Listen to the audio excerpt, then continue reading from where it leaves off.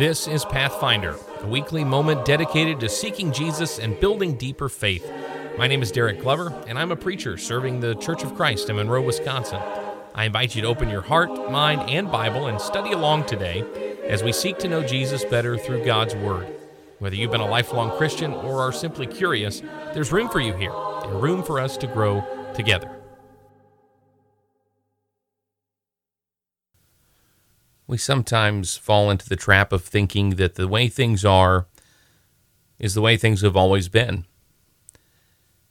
And yet, when we look at the landscape of faith before us in 2021, we see that it looks very different than what's described in the early days of the Lord's church, in the time following Christ, in the centuries after that, when there was a sense and a striving for unity amongst people of faith.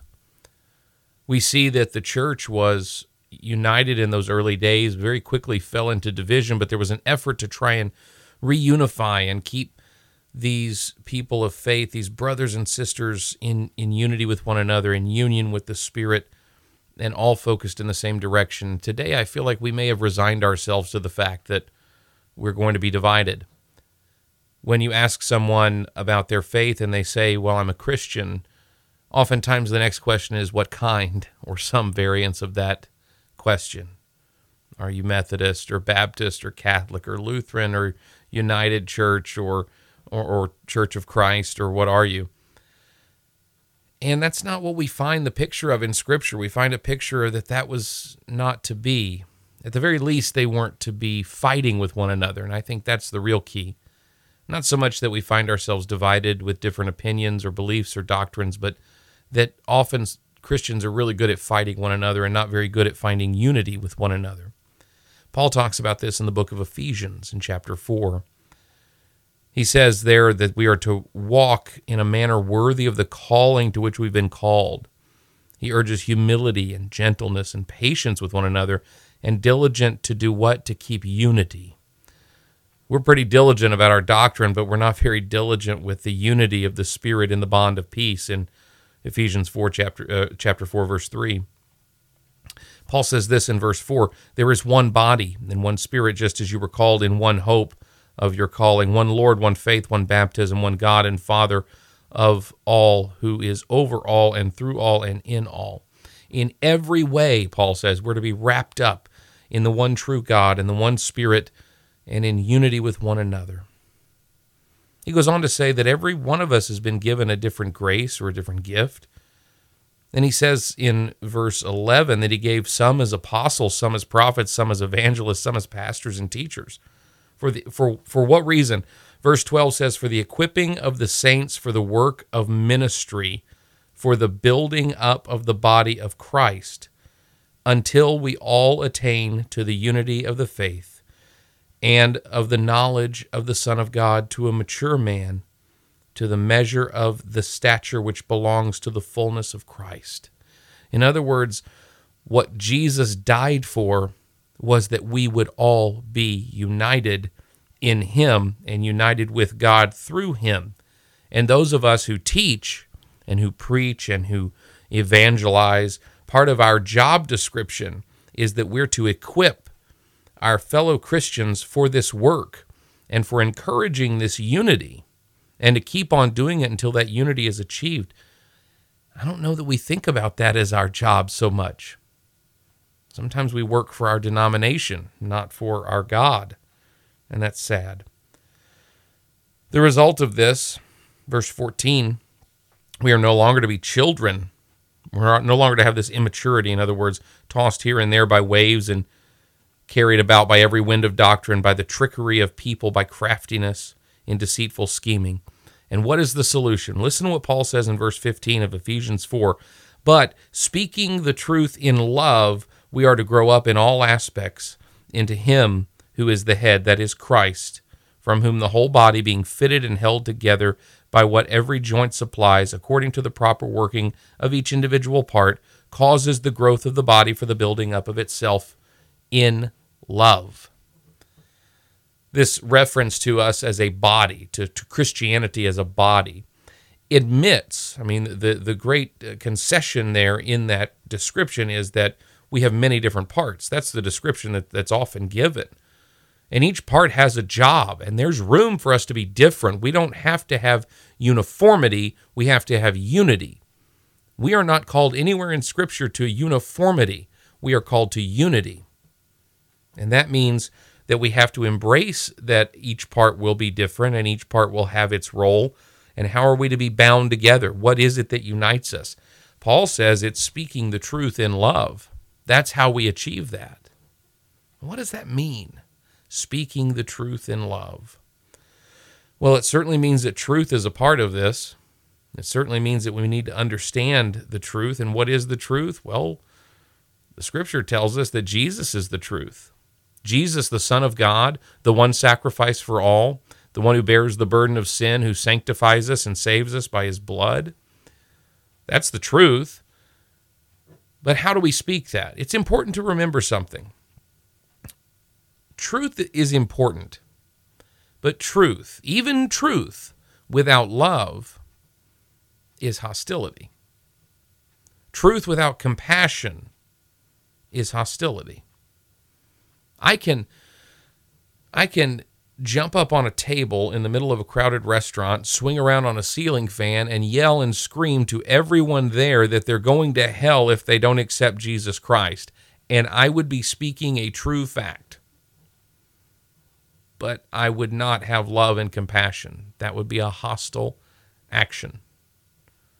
You see, the difference that Paul calls us to is not simply accepting that truth is truth and that's all that matters. It matters how we say it. It matters why we say it. What you win people with is what you win them to. And if I win people with the hostility of my point of view or even the truth, because it is not bound up in love, then I've gone the wrong direction.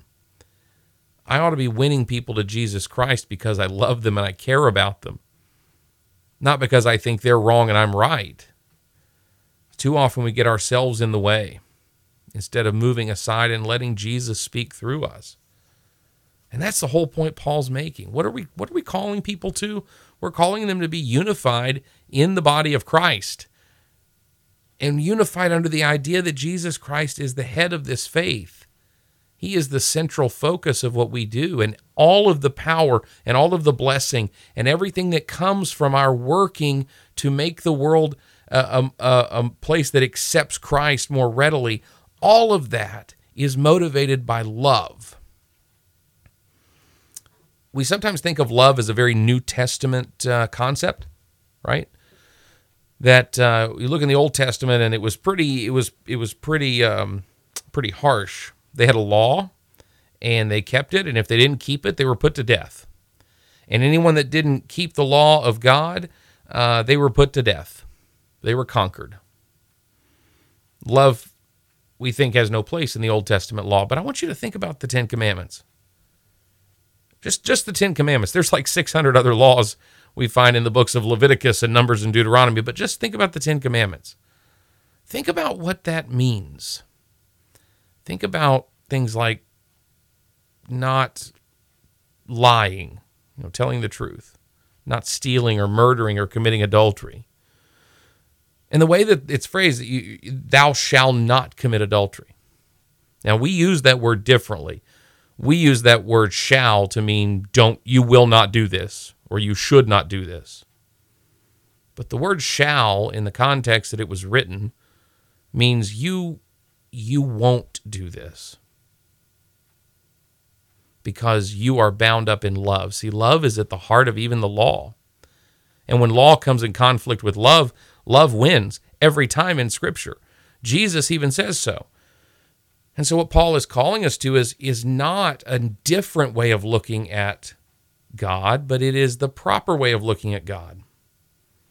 When it comes to not mistreating people, to not lying or stealing or murdering or hurting them in some way, honoring your father and mother, whatever it is, you cannot harm someone. You can't mistreat someone unless you don't love them. If you love them, you won't mistreat them. And if we are to share the gospel with the world, then we can't do that successfully unless we're doing it because we love them. And that's for the simple fact, as Paul states here, that the truth without love is hostility. It's not enough just to have the truth. You must have a truth that is driven by a compassion for the lost state of those around us. And so let's all remember the words of Paul. Let's all remember what our goal is. It's to bring people to Jesus. And when they get there, we're going to keep loving them. And we're going to bring about unity amongst people of faith, embracing the things that make us unique, the things that make us different, because the body of Christ works not from uniformity, but from unity.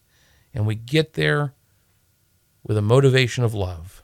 Speaking the truth in love, we are to grow up in all aspects into Him who is the head, that is Christ. And He is what makes us work. That's all the time we have this week for Pathfinder. I hope you have found it to be an enjoyable and uplifting experience.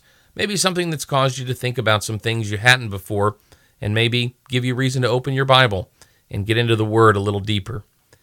If you have any questions or comments, you can reach out to me through the Monroe Church of Christ website, monroechurchofchrist.org. You'll find contact information there, as well as previous episodes of Pathfinder that you can listen to at your convenience. If you're in the Monroe area, we certainly hope you would come and get to know us in person. You can find our meeting times and location on that website also, and we hope we get to meet you in the future. Until next time, I'm Derek Glover.